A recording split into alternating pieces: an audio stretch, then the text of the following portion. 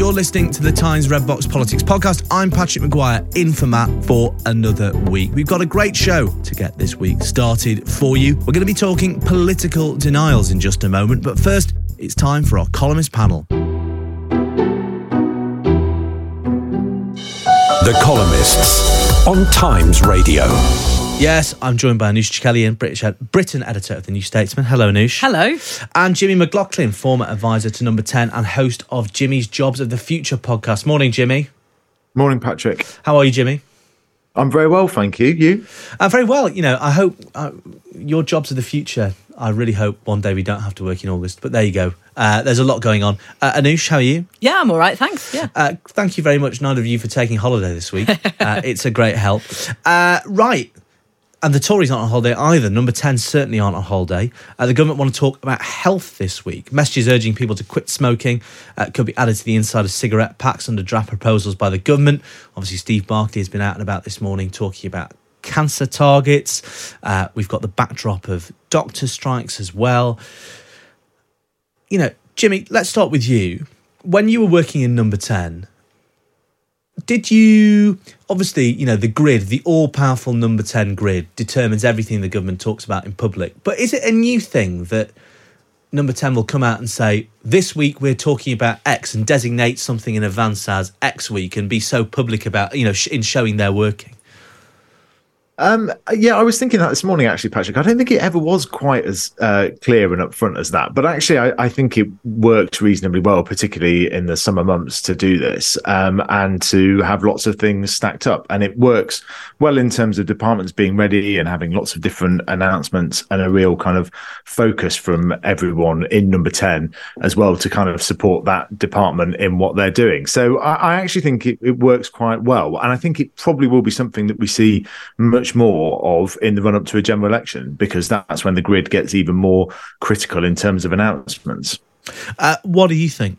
Yeah, I mean, I was writing a piece about the asylum crisis recently. I found myself writing the sentence, it's Small Boats Week, and I then had to delete it because obviously that means absolutely nothing to readers. And I do think that, you know, that way that we talk about politics sometimes and, you know, the process of it, what's going on inside Number 10, sometimes that can be enlightening, but sometimes it can be just completely opaque for people who just want to know what's going on. And also, there's an extent to which, I'd be interested to know what you both think about this. Obviously, what the government says matters. What Number 10 or the Prime Minister or ministers choose to talk about matters. But there is also a sense that, you know, the government is basically saying, jump, and we all say, how high? When actually, the NHS week is slightly different because clearly this is something people really, really, really care about. And we have the backdrop of doctor strikes.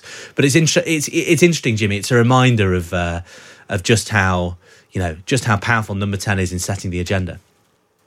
Yeah, absolutely. And it will be something that we discuss all week, like small boats last week. That was what dominated the conversation so much in the kind of national consciousness. So I think it's quite powerful to be doing it. I think you're right, though, in terms of it. You know, it is very processy, some of this, and we do get a bit kind of, we can wrap ourselves up in knots slightly with all the various process stories. And there are lots of people in the country that won't necessarily tune into the media on a daily basis. So actually having a week-long dedication to something, I think, works pretty well.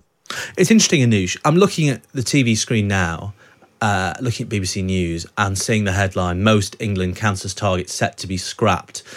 Obviously, there's Steve Barclay and NHS leaders have a story to tell about why they're doing this and how they're confident that it will result in better care for people. But do you think people will see doctors on strike, see a headline like that, and they won't necessarily think, oh, the government's got a grip on this? They might think, oh, God, you know, I already thought the NHS was in pretty bad nick. That sounds pretty scary. Yeah, just as the top line, most England cancer targets set to be scrapped, I think would sound negative to the sort of casual observer, because it sounds like they're doing down the standards of the NHS rather than trying to come up with a new way that might help cancer patients get treatment sooner, which is what they're trying to do. But that sort of comes down into paragraph 3, doesn't it? And you read it and you think, oh, yeah, right, okay, that actually sounds quite encouraging. But then a lot of people aren't reading to paragraph 3 of a story in the Times. Yeah, exactly. Actually, sorry, everybody is reading to paragraph 3 of a story in the Times. Yeah, talking about a different paper here. Yeah, of course. exactly. But yeah, I think most people will have had an experience with the NHS recently where they've had to wait longer than they expected. Even just getting a GP appointment takes a long time now. And so just seeing headlines like this suggests, I think, that the government is trying to wriggle out of the standards it's setting itself rather than find a new, better way for patients. What do you think, Jimmy? Well, I think it's true what you were saying, actually, about the government does set the agenda for these things. But a lot of what's being discussed in Health Week, partly, is people being able to take more responsibility for their own health and how can the government do that. And I think that's quite important, because I think whilst the headlines, can look quite negative, as you were saying, around sort of cancer and so on, there is a real challenge that we have, like partly with the economy, but also with the health of the nation, is that we are almost in a kind of post-war status after COVID. And I sometimes think we're all very glad that it's in the rear mirror, but it was a much more fundamental impact on us as a country and, as a human race more broadly than we perhaps give credit for. And so the ideas being discussed today in terms of, putting in sort of pamphlets into cigarettes and so on, where people can get help to quit smoking and so on, those small nudges can make quite a big difference. Is that something you've noticed, Anush? Because your work, you go around the country looking at the impact of government decisions and COVID and other big shocks on our public services in the public realm. Have you noticed a sort of difference, the difference, Jimmy, you're describing there post-COVID in the state of our high streets, the state of our public services, what people who work in the NHS are saying about COVID, about the sort of the state of things? Yes, definitely. I think there's been a big shift since COVID in terms of we did have some of these problems before. So cancer targets haven't been hit for a while, and we've got some of the worst survival rates actually out of comparable countries, and we have done for a while since before the pandemic. But since then, the goodwill of the people running these services has run out. They worked so hard during the pandemic. They feel that they haven't had the thanks for it. And that's why, we're on our 5th round of junior doctor strikes, for example. So I think the way that people who are working in these services are talking about it is very different. Let's talk about another public service then. Let's talk about schools. It's obviously A-level results week. And there's an interesting story on the front page of this morning's Times about A-level sociology. Jimmy, what A-levels did you do? I did economics, history and English. What's your bit, Anush? I did English, history and Spanish. Wow. I mean, not us, we're really... really diverse. Yeah, exactly. I did English, history and classical civilization. So there you go. 3 top sciences here. None of us did sociology, though, I note from that, which is now... outstripping a number of traditional subjects at A-level because of a booming interest from teenagers in activism and social issues. That's on the front page of this morning's Times. In the yesterday's Sunday Times, there's a really interesting piece, which you can still get on the Times website, on the decline of modern languages A-levels, in particular German, which has really plummeted in the past 10 years. Jimmy, you think a lot about skills and the modern workplace. What do you think is driving this sort of changing taste in the qualifications kids take up? And also, what does it mean for, as you would say, the jobs of the future? Well, I think that we study things at A-level that we like doing and therefore are passionate about. And I think that's why you're seeing sociology increase, because people are taking more interest in the world around them. They have much more information fed to them about the world. I often think about, Live Aid and Live 8 when we were at sort of university and so on. And that was a real shot into the window of a different world almost, and now these kids have all that information to them the whole time, so they're much more interested in what's happening in and around them, and I think that's what's driving a lot of the kind of increase in sociology. I slightly worry about it in terms of they are quite, I think often it's talked about hard and soft skills, whereas actually a better phrase is sort of durable and perishable skills.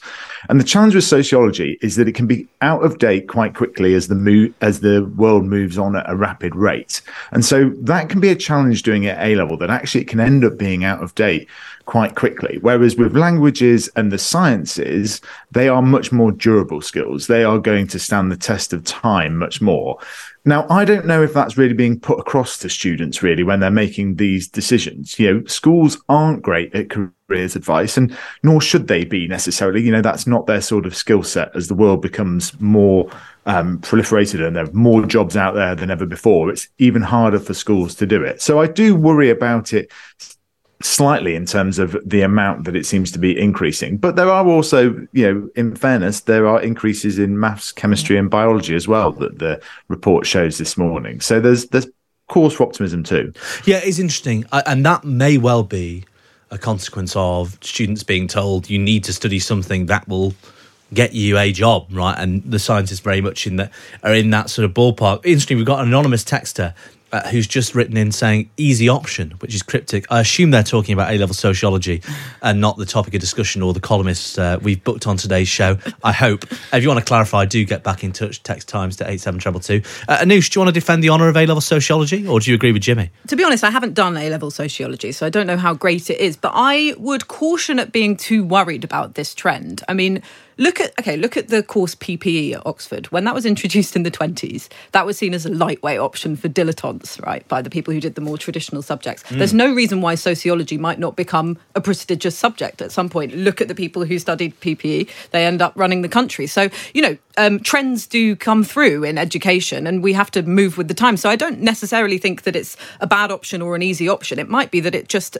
applies more to students' day-to-day lives as they see it. And speaking of students... sorry, go on, Jimmy.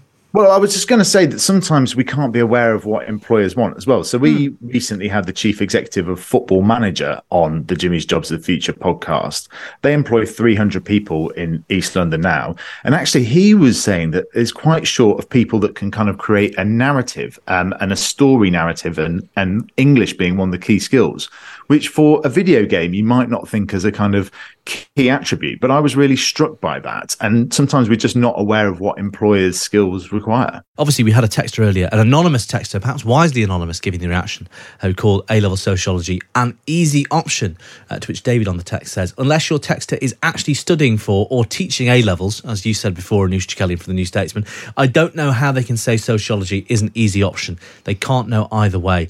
And Huffy of Hove gets in touch to say, citing PPE as a totem for the future of sociology is hardly a ringing endorsement, given Cameron and Boris's track record. So there you go. Any comment on Anoush Chakelian? Fair enough. Fair enough. Yep. Fair enough. Not a great advertisement, some would say, for the future of politics, philosophy and economics, that notorious degree. Right. Let's talk about something some people might be too squeamish to talk about. The government has denied reports that it's planning to install a lavatory czar to address the fall in the number of public toilets, which have decreased by 60% over the last 12 years. It will, however, impose new rules on buildings open to the public, forcing them to have separate single-sex toilets to curb the rise of gender-neutral loos. A lot going on in this story. Let's see if we can decode it with Raymond Martin, Director at the British Toilets Association. Raymond, what a job title you have. Thank you so much, Babby. Absolutely. Now, I'm sure you're asked this question all the time, but in a sentence, why have we lost so many public loos in the past decade? Because there's no legislation in this country and never has been, from laid down by government on public toilets. All responsibilities put on to local authorities to decide how many they want, where they want them and how they're going to run them. In 2011, the government took 20% of all the council budgets because they knew Brexit and HS2 and things were coming along. So they reduced all the money going to councils, and therefore public toilets took a hammering and made a sharp decline in the number that we've had, down to 50% or more. You must have had a rollercoaster day yesterday. Reports in the Sunday Telegraph that the government was planning to install a lavatory czar. They're now denying that. Could you do with the lavatory czar? I suppose you are the lavatory czar. To some degree, I'm the one who's fighting on behalf of everybody. You're the lavatory's Lenin, not the czar. Lenin. They put into the Recycling and Regeneration Bill in clause 57 to 59, whatever, they were going to put a toilet commissioner in place to look at the gaps and to work with the councils to find out what the problems were and at least understand what the problems are. We can understand if they're backing away, trying to say we haven't got the money and we don't think this is our responsibility, because that's what they've done for 40 years. But actually, they did put down they did come up with a concept of putting someone into place, working with independents like the BTA and many other toileteers, as we call ourselves, to try and find and address the problems. There'll be people who say, look, in the meantime, clearly this isn't going to change overnight, even if the government does have a change of heart on this subject. In the meantime, what's the answer? Is it, shops being forced to open their loos to shoppers? Is it, for instance, pubs not requiring people to buy a drink, that sort of thing? No, not really. I mean, retailers have their own responsibilities, and they have got to use their retail space to sell and make profits and continue to run their business or whatever. Them opening their toilets is a lovely thing, but really, you've got to realise that toilets is, as a human species, we have to eat, sleep, drink, breathe, and go to the toilet. So going to the toilet is one of the major things we have to do, and the government has a responsibility from a health point of view, because toilets are about health and well-being. They're about social inclusion, communities, whatever. They're about disabled people or people with accessibility issues, and they're about public dignity and public decency. So these the responsibility should come back onto onto the government itself to take some sort of stand on this issue, put money into the issue, obviously. But make sure that there is provision for public toilets, because retail shops as well only open between 9 and 5. We need toilets from 5 or 6 o'clock in the morning for delivery drivers and lorry drivers and people out park running and walking, whatever. We need toilets in the evening for the nighttime economy and for people going out and about and enjoying the many beauties of this country. So having just retail toilets is not the answer. The solution is having proper public toilets, decent, hygienically clean ones in place. And should they be free, Raymond Martin? Because in today's we're speaking a lot today actually about a cashless society, and spending a penny, that old euphemism, that was the price once. I remember growing up, the public toilets on Lord Street in Southport were 20 pence, but these days, even though there are public toilets, people might not have the change on them. So how do you square that circle? Well, literally everybody's using credit card these days, and more toilets up and down the country that are in operation are changing over to card readers, or some are using tokens and coins, or maybe even keypads. You go in and buy some of these coffee shops, and they'll give you a code, and you go and put your code in and use the toilet. So we're moving away, but the day of the free toilet, I think, is gone. It would be lovely to think the government was going to put billions and squillions into providing public toilets up and down the country free of charge, because it's a human right of ours. But that's not going to happen, as you say, Patrick. So we believe it costs money to run these toilets. There's lighting, electric, heating, water, running costs, repair, replacement, whatever. So we really do believe that people are going to have to pay to use public toilets. What that levels out at 20p, 50p a pound, whatever it is, that's going to be up to the individual authorities, whatever to do. But there is a cost behind them, and that cost has to be recovered. Well, Raymond Martin, Director of the British Toilets Association, thanks very much for joining us. Listening to that were Anoosh Chakelian and Jimmy McLaughlin. Anoosh, as I was saying earlier, you travel the length and breadth of the country reporting for the New Statesman. This is an issue you've encountered before? Yeah, it definitely is. It's just another example of how many services councils have been forced to cut since their budgets were reduced, as Raymond was laying out there. Libraries, local bus services, children's centres. I've seen it all. Public toilets is a really big one. It is a human right. I also think it's a sort of symptom of the health of a society, isn't it? Are you able to use the loo freely and easily when you're out and about or not? And the fact that you can't is actually quite sad. It shows that sort of society's, I don't know, crumbling slightly in terms of its basic amenities. And Jimmy, this is the sort of policy that literally it's hard to imagine a more unglamorous policy than this. But as Anoosh is saying, it's pretty important as to the things that voters actually care about, i.e. the fabric of their high streets, the sort of sense of municipal pride, people doing their business down alleyways, etc., etc. It's the sort of thing that does come back to bite a government in the end. Yes, it is, but I don't think we sort of can look back to sort of golden age of public Yeah, toilets indeed, necessarily. yeah. I mean, the Victoria Wood joke, which is very well known about sort of dating men and so on, springs to mind as, this is not a new problem. I actually think what you were talking there about the cashless society is quite a good thing, because sometimes you haven't got the right change, and or you need to get a token. It's all quite complicated, and when you need to go, right? And so actually, as the father of small children now as well, like, I think it is quite important to sort of simplify the friction process that happens. That was Anoush Chakelian and Jimmy McLaughlin. Remember, you can read our whole range of columnists on the Times website. Just get yourself a subscription. Go to thetimes.co.uk/Times Red Box.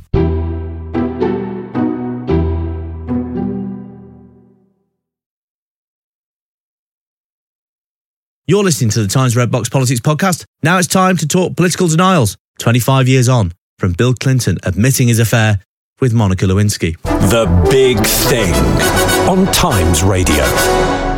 Now, where were you in January 1998? That was when an American blogger called Matt Drudge reported a story that would cause chaos in American politics and nearly bring down a president. Bill Clinton was alleged to have had an affair with a White House intern called Monica Lewinsky.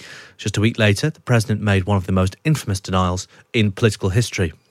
I did not have sexual relations with that woman, Miss Lewinsky. I never told anybody to lie, not a single time, never. These allegations are false, and I need to go back to work for the American people. But the story didn't disappear, of course, and an investigation began to uncover the truth. 8 months later, 25 years ago this week, Clinton came clean. Indeed, I did have a relationship with Miss Lewinsky that was not appropriate. In fact, it was wrong. It constituted a critical lapse in judgment and a personal failure on my part for which I am solely and completely responsible. Damien Whitworth, now a Times feature writer, was the Times' Washington correspondent at the height of the scandal and remembers the chaos that swept through the USA that year. I asked him when he first heard that name, Monica Lewinsky.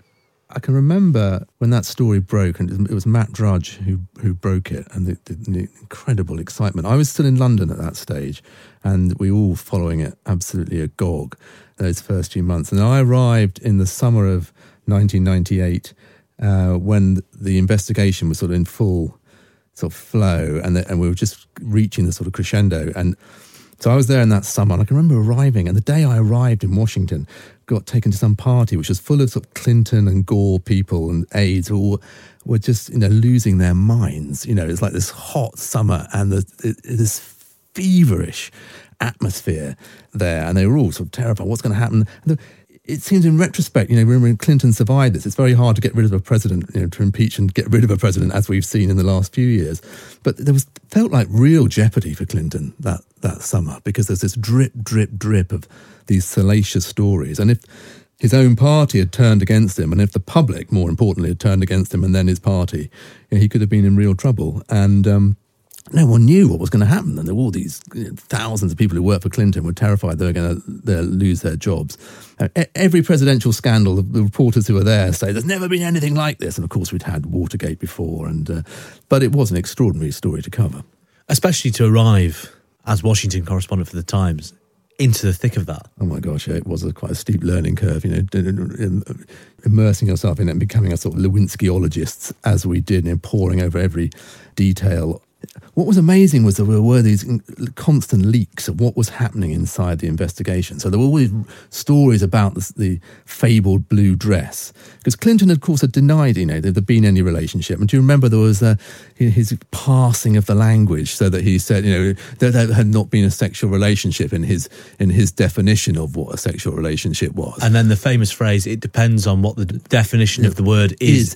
Yes, the real lawyerly language. But then this dress was rumoured, and then she handed it over to the FBI, and there was the evidence. Years later, I interviewed Bob Bittman, who was one of Ken Starr's lawyers doing the investigation, and he was the one who had the unenviable but perhaps career-enhancing job of interviewing Clinton during that investigation. It was taped, and we later saw the recording. about what had happened, and he had to ask these very straightforward questions. Can you explain the presence of your semen on the dress? So the dress, after all that talking and all that language that Clinton had come out with, he couldn't really get away with it anymore. They had this dress and they had the evidence that there had been this relationship. And that's what everybody remembers, that iconic line from Clinton, endlessly quoted since: I did not have sexual relations with that woman. But as you're explaining very evocatively, everything, the drip, drip, drip that happened subsequently revealed that to be have a very tenuous relationship with the truth. Yes, and I remember there were sort of studies later that university students in America, didn't regard oral sex as sex because of what Clinton had said. But yeah, there was no getting away from it. And I remember when the Starr report came out. Obviously, we had the internet then. This is quite ancient history, but in 1998 they weren't sort of putting everything up straight away onto the internet. The Starr report was delivered in that, I think it was in the September, when he'd concluded all his investigations. And it came in these as a main report, and then these huge slabs, I've still got them somewhere at home, of these great thick books of the appendices of it. And we had to pore through it, and there's all this detail about the relationships and encounters in this little windowless area just off the Oval Office, cigars. We may not go into details of what that was involved with those.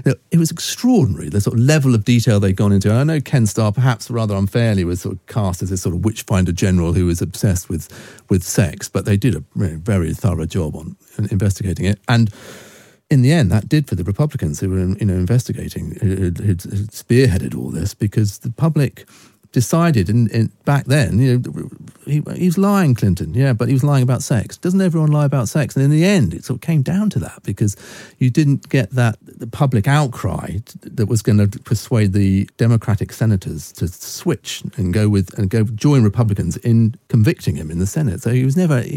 Once the trial started, they turned against him. The Republicans were very badly hit in the midterm elections because they'd spearheaded. Yeah, it's not necessarily like Nixon, which was allegations of criminality. Right, it's as you say, a different kettle of fish and slightly more ambiguous. How quickly did it become obvious that Clinton's denial, or what looked like a denial, was not all that it seemed? Well, it took quite a long time, didn't it? Because they had to, that story broke in January, and then it dragged on all that autumn until December. I think the trial was in the January of the next year, by which stage we knew that his presidency was safe, but his reputation obviously somewhat damaged. And the effect, many would argue, on the Democrats was that Al Gore lost the election very narrowly, and George W. Bush had pledged to restore dignity to the White House. How much that affected Gore? I mean, historians will pick over that for years, but history could have been very different. It could have been. So do you think Clinton could get away with not only the Lewinsky affair itself, obviously attitudes have changed quite dramatically to abuses of power, as we call them now, in the past 25 years, but with the way he handled the fallout, the non-denial, as you said earlier, parsing the denial, playing with language? Much harder to do that given the shift in social attitudes and changes in the media now, isn't it? I think so. It's such an intriguing question, that, isn't it? Because in the post-Me Too world, could you really get away with having an affair with an intern, that power dynamic close to the Oval Office, and then try and get people to lie about it? It seems hard to think that you could get away with that now, doesn't it? I think a lot of those liberal Democrats who backed Clinton, who were determined that a Democratic president would be saved. What about his wife, Hillary Clinton? Would she have felt in a position to stand by him in the post-Me Too world? That's very intriguing. I mean, we look at Trump, I suppose, he's had his own sexual scandals and has somehow survived that in the Me Too world.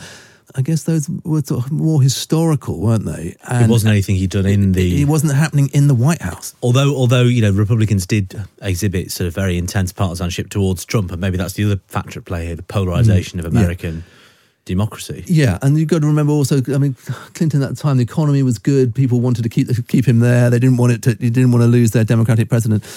And also you've got to remember there were other women. There were this all grew out of another sexual harassment case, and there were other stories about Clinton's behaviour with women, and I'm not sure he would have survived that. And also much harder now, given how easy it is to contradict a politician who is being perhaps economical with the truth, through digital media, etc., for a politician to get up and say something that is close to a falsehood and get away with it for so long. Yeah, I mean, I think they'd have been all over. I mean, but the media were on him on that, but in a way, it's quite hard because Clinton sort of defined that era, and he sort of created that slipperiness. He was called Slick Willy, wasn't he? You know, because he was. If we had him now, would we have had somebody beforehand that we would be looking back to and saying, you know, oh, you can't act like that anymore? I mean, he sort of created that slipperiness, didn't he? That cleverness, that legalese. I'm joined now by an expert panel who know a thing or two about political denials. In the studio with me, Isabel Hardman, our political commentator. Hello, Isabel. Hello. Andrew Jimson, former parliamentary sketch writer and author of the Boris Johnson biography, The Rise and Fall of a Troublemaker, in Number 10. Hello, Andrew. Hello. And Gitto Harry, who was Boris Johnson's Director of Communications. Hello, Gitto. How are you? Very well, great to have you. Look, since we've got two Boris Johnson experts, we may as well start with the man himself and a denial that really dominated the past 18 months in British politics. I think we'll all remember this one. I believed implicitly that this was a work event. Gitto, I'll start with you. What do you make of that one? What makes a good denial? Was Boris Johnson good at giving denials? And your assessment of that one?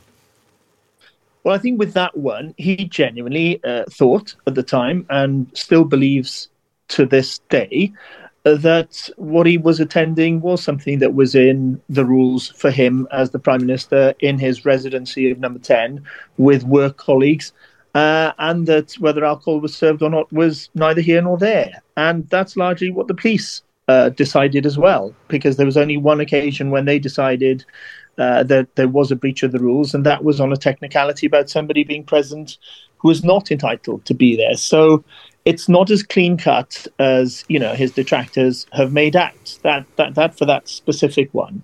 But in general, with a sort of denial, it's one of those where ideally you want people to be straight, but when there is something that you can't, and sometimes you can't be completely honest, you know, has so-and-so resigned? Well, until the paperwork is done, you can't confirm that. Is the pound going to be devalued tomorrow, or interest rates going to go up? There are people privy to all kinds of information they cannot share, and they try not to sort of say the opposite of the truth. But what you then tend to do is to sort of divert and distract and cloud the issue and filibuster and move on. And the most effective way of doing that, I think, is to use a tone that implies great clarity. I can tell you, hand on heart, staring you in the eye, all that kind of stuff, absolutely nothing. So the difference is between the tone and the content in the end, and that's what the clever guys and women do when they do it. It's deeply cynical, maybe, but that's when it works best. Well, as a close observer of Boris Johnson denials over the years, Andrew Gibson, what do you make of that? Well, he made a hash of it. He made a hash in 2004 when he said that accusations that he had an affair were an inverted pyramid of piffle. And here he made a hash of it in a different way. It just doesn't sound convincing the way he does it. It didn't convince the public. It didn't convince the press. And it didn't sort of put the thing to bed. Very, very, very difficult task. I think, I mean, with the benefit of hindsight, he should have made some partial admission, which I know is very dangerous. But somehow what we've just heard sounded too categorical to be believed by a very large number of people who, for quite different reasons, were determined in any case to assassinate him. But it sounds, Gitto, if you have someone who, as you say, Boris Johnson, convinced he was on the right side of the rules, it's probably quite easy as a spinner to be with someone who is, you know, absolutely convinced they've done the right thing, because, as you say, they can just give a very straight and unambiguous answer. It doesn't actually take a lot of advice if Boris Johnson was convinced that he had done the right thing. Well, no, I think what happened on this occasion, without drowning in the whole thing and revisiting it, is, the impression his denial gave was not only that he had not broken the rules, but that the rules were not broken in Number 10. Now, that turned out patently not to be true. There are all kinds of things going on that the police did find a lot of people, some of them multiple fines for. Some of them were the people who were perpetuating the, attention drawn to Partygate. So it turned out that this is where he would say that he was essentially misinformed. And I think, like Andrew suggests, had he asked more questions, or had he, been more properly protected by the people who are meant to look after him in that kind of role. And they said, do you know what? You cannot say that, because it will turn out that there are things that went on that you weren't aware of, and it won't hold. And if you do that, you're going to end up in a whole pile of trouble, which he did. So if he had sort of said, look, as I understand it, everything I attended was a work event that I was entitled, indeed, duty bound to do it.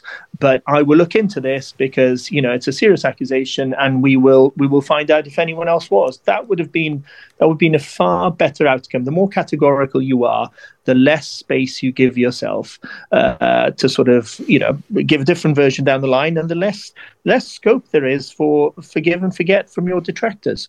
Yeah. Isabel, being categorical on the basis of partial information, or, not anticipating that things might come out later. The Clinton clip we've been playing this morning, very unambiguous, that famous Bill Clinton clip. Another example of, as Guto says, if you're categorical, you leave yourself no room for manoeuvre. And Boris Johnson was categorical in that clip we heard. Yeah, and I think there's three types of denial. I think there's the outright lie denial, when you know you're lying and you are too categorical. And we did end up in this position in the sort of final few days of Boris Johnson's premiership, where at one of the lobby briefings with the Prime Minister's official spokesman, a journalist said, "Are you going to tell us the truth today?" Now, that is not the normal opener to a briefing between journalists and spokespeople. Despite the stereotypes outside of politics, actually lying is still reasonably taboo within politics. I think it's become a bit less in the last few years. Then there's the in-denial denial, where, as Guto referred to, you might actually think you've done nothing wrong, or you've got yourself into this weird psychological position where you think you're not having an affair when you manifestly are, or, whatever the weird gymnastics that people can end up in when they're in these situations. And then there's what we're more used to, which is the non-denial denial. And that's and I was caught out by this early in my career, when I would go to special advisors, press officers, and I'd say, I have heard that this thing happened. There was, for instance, an argument on a plane, and a minister refused to get off until the Prime Minister had signed something off. This is an approximation of something that actually happened. And they'd say, I've not heard that. And I think, it didn't happen then. Actually, you have all these really clever little ways of not saying that it definitely didn't happen, but saying that particular person, that particular press officer, wasn't in the room when the printer got thrown at someone. So therefore, it wasn't seen. I have not seen that. I've not heard that. I'm not aware of that. Yeah, it's actually quite rare in journalism that you get a straightforward answer. That is not true. You know what I mean? It's more often that you're sort of onto something, and there's, as you say, little semantic tricks. Given, Isabel, I should let Guto come back. Obviously, Guto, you weren't the Prime Minister's official spokesman. You were Boris Johnson's Director of Communications. But what would you say to the point Isabel raised incidentally there about, outright lying? Was that something you recognised in Boris Johnson's number 10? Or I expect you would say that's something you never did.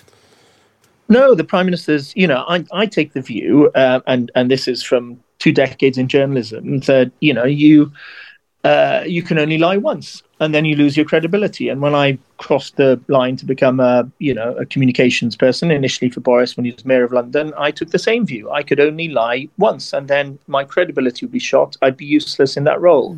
So Isabel's right that, you when there are occasions when you cannot be straight, more often than not, for noble reasons, you've got to find another way of just, diffusing it, making it go away. There was one occasion when I knew that I couldn't answer the phone to any of the journalists that I knew well, because if I answered the phone, I would not be able to not tell them something they were desperate to know, but I wasn't at liberty to share because of personal HR-y kind of stuff that was going on. So I think people tried to be honest. What happened with the whole Chris Pincher affair was the level of criminology was off the charts, but there were people answering different questions and referring to different times, and it there were things that appeared days after people in number 10 had said there is no record of the Prime Minister being told this at all. Turned out it was a verbal record. You will drown in the criminology of that. But the Prime Minister's spokesman at the time was not trying to lie to the press. And as I understand it, he's still in post and, still giving briefings every day.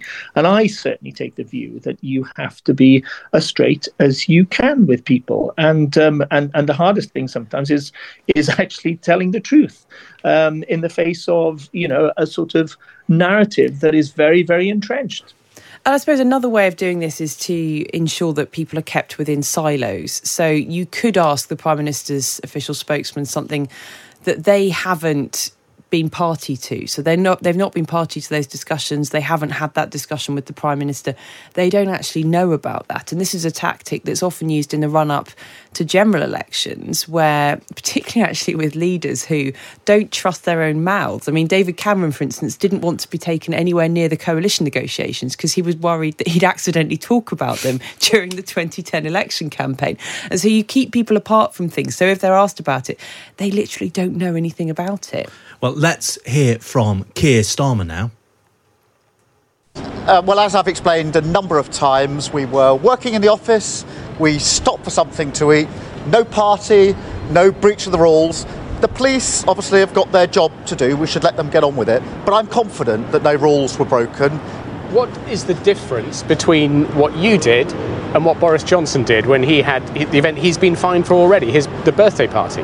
Well, I was working, I stopped for something to eat, no party, no breach of the rules. Obviously, I understand the police need to do their job. Gitto was mentioning tone earlier, Andrew Jimson, and Keir Starmer's tone here, pretty defensive, I'd say. You know, you don't listen to that and say this is a man who's really confident that he's going to come out of this one alive, which he did in the end, but it was, you know, when he was talking about that curry he had in County Durham, it wasn't immediately clear what was going to happen. His general tone of voice is rather pious and self-righteous. There, one heard more the careful lawyer who absolutely understands about rules of evidence and all that, and was very, very anxious not to incriminate himself. But skating across quite thin ice, because obviously a lot of people would have thought from the photograph that palpably it was a party and not a sort of work event. Did you find Keir Starmer a convincing performance in moments like this when you were in number 10, Gitto?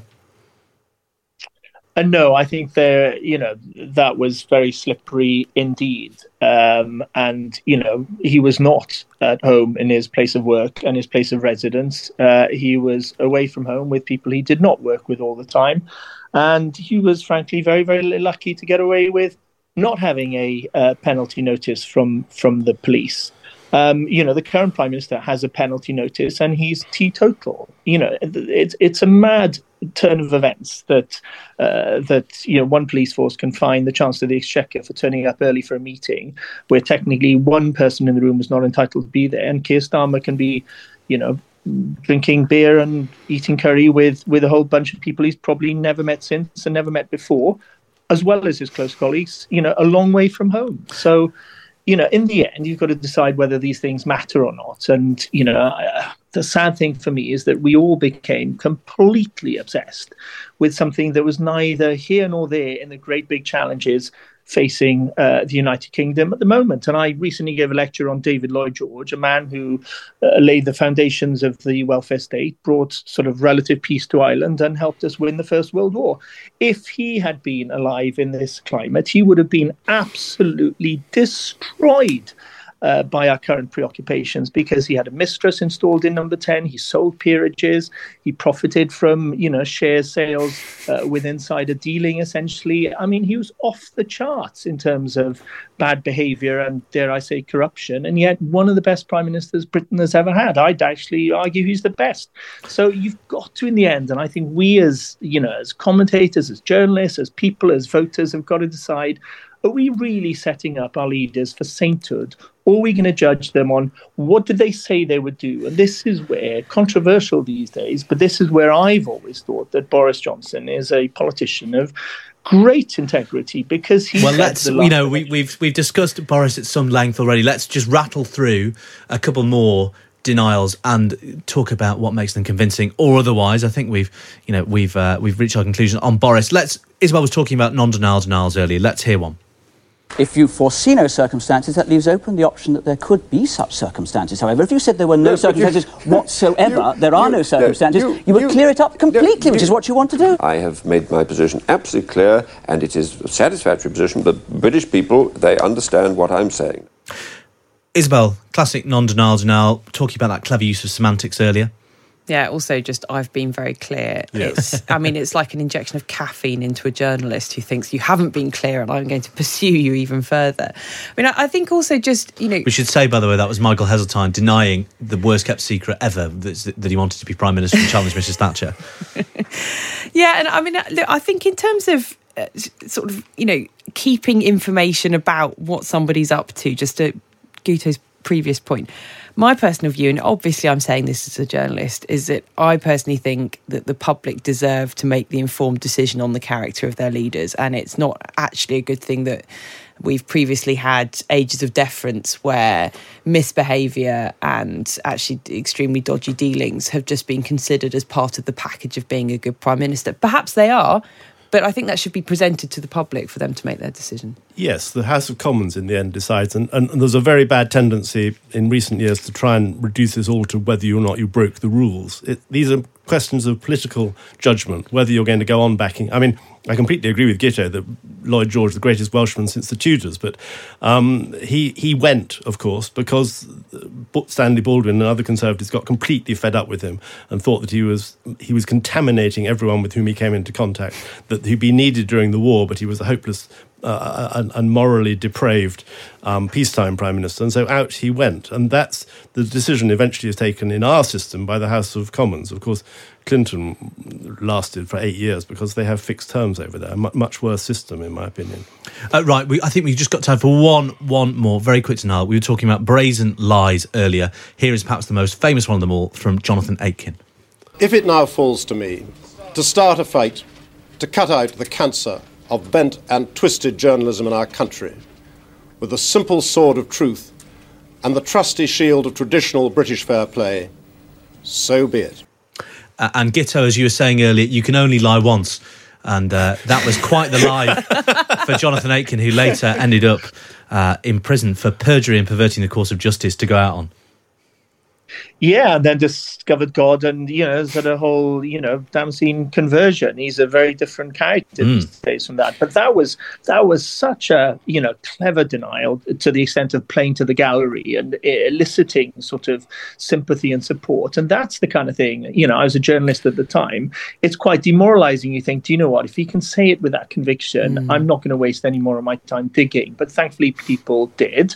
And credit to journalists who persevere with these things. And it turned out that, convincing and emotionally compelling though it was a blatant lie, and he went to prison for it. Indeed, Jonathan Aitken's dodgy dealings with Saudi Arabian businessmen were not all he said. Final word from you, Isabel Hardman? I think there's also something psychological here, which is that politicians are risk takers and they can actually end up in a place where they enjoy these kind of risks like Jonathan Aitken took. So there you go. That is how you deny in politics, or indeed don't. You heard from Guto Harry, Boris Johnson's former spokesman, Andrew Jimson, Boris Johnson's biographer, and Isabel Hardman, our political commentator. That's all we got time for today, so make sure you like, share, subscribe and follow wherever you get your podcasts from.